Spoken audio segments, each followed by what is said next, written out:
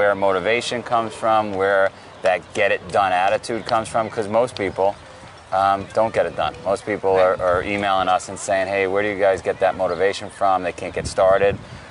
You're obviously super motivated, right? You went to a great school, you got it done, you got into a great law firm, now you're at Apple. Like, where does that come from?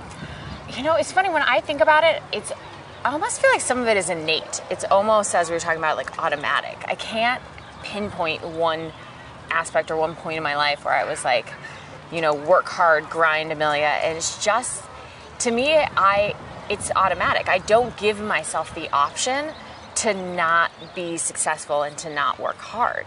It's something to me that when you have successful habits, when you really make a push to be successful, it's like an everyday thing, like brushing your teeth. You wake up, you do it. You don't think twice about it. You don't debate whether or not you're going to brush your teeth. You just do it. So when that alarm goes off at 4:07, because almost everybody listening has an alarm that right. Do you want to hit snooze? Like what goes on in your head? Never. No. No way. There's not even a snooze button on your alarm No, clock. I don't think I've ever hit snooze once before in my life. I just don't. I typically actually wake up before my alarm. I'll wake up like a few minutes before it goes off. I think when you just like get into that automatic, like that rhythm. And it's just non-negotiable. I just do it. Do you think people that don't have that growing up can spark it? I think absolutely. That there's always, it may not be innate, it may not be ingrained for you, but like any other habit, the more that you work at it and the more you make it a part of your life, the more automatic it becomes. If I find myself getting out of the routine for whatever reason, for injury, for whatnot, then I find it's harder. You have that inertia to get back into it.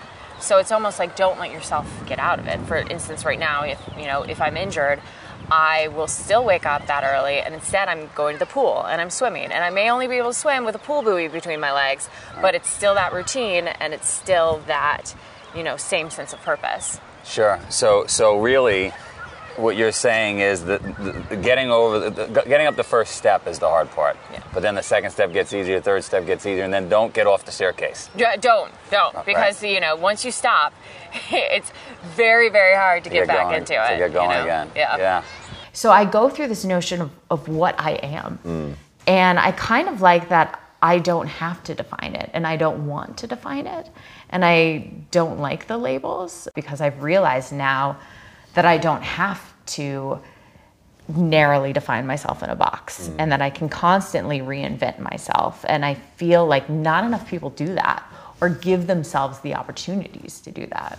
Yeah, reinvention to me has been really important in my life. And the way that I think about identity is maybe adjacent to that, which is I have this vision in my head about who I want to become, and part of the reason that I have to do the things that scare me is because the person that I want to become would do those things. And that as I tell myself, and I don't know like if this is just me or if a lot of people do this, but I'm always telling myself a story about myself, right? Like, you're the type of person that does that. You get out of bed fast, you do this, you do things that scare you, all of that, to sort of create this self-fulfilling prophecy in myself. So that's why it was so interesting for me to hear that, you would think that as you're doing these obstacle races that they would get easier. So when you're saying that in some ways they actually get more difficult, that was really fascinating. And you have a super interesting way of dealing with that, which I'll call chunking. I don't know if you can use that word. I'll take that. I'm a huge Goonies fan, so anything that is like truffle, shuffle, and chunk, I'll go with, yes.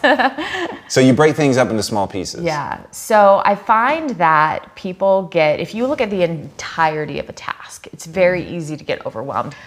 And so for me, you start a 24-hour race, or you start a 100-mile race, and you look at the clock and you realize, I have 22 hours left to go, and I'm exhausted right now. And that's overwhelming. That's when people quit.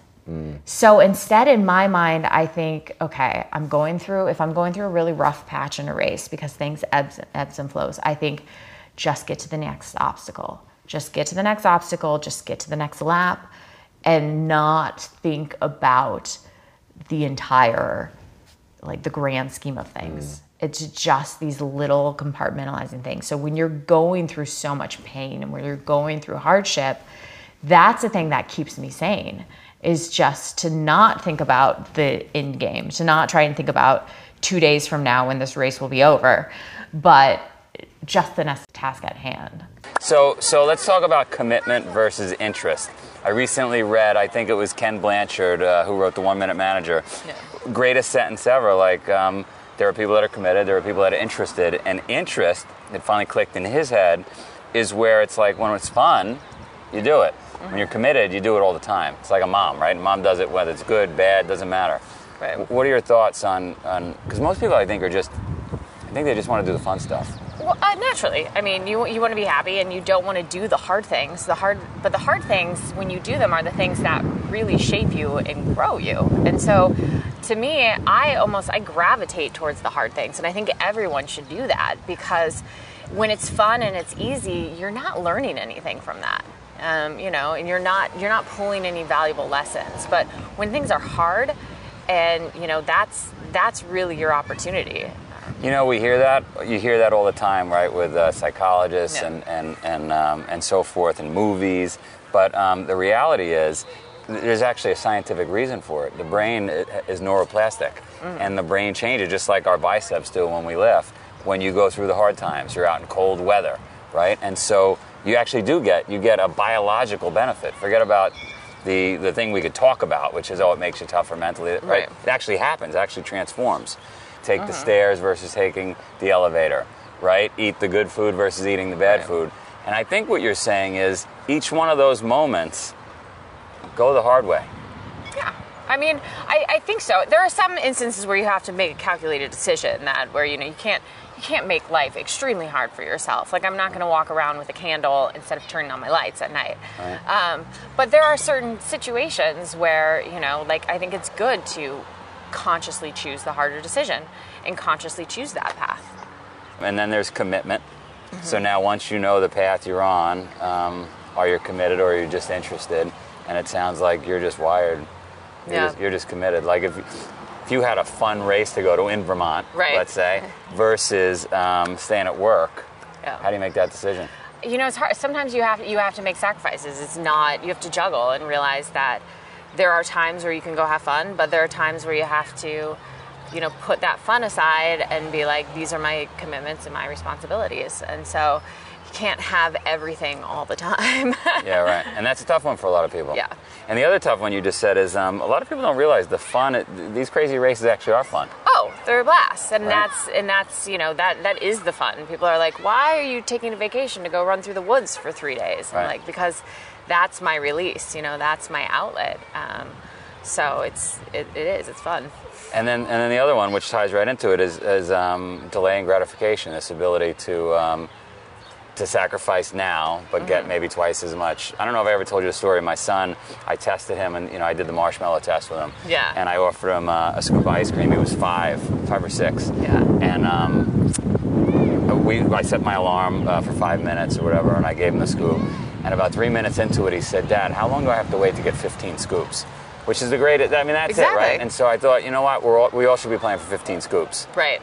And so, what do you recommend to people that are having a tough time delaying gratification, right? That maybe, and it could be as simple as, I'm going to watch TV tonight. Right. Right. Well, I think for me, delayed gratification can always, there's instant joy, like watching TV and sitting there and doing nothing.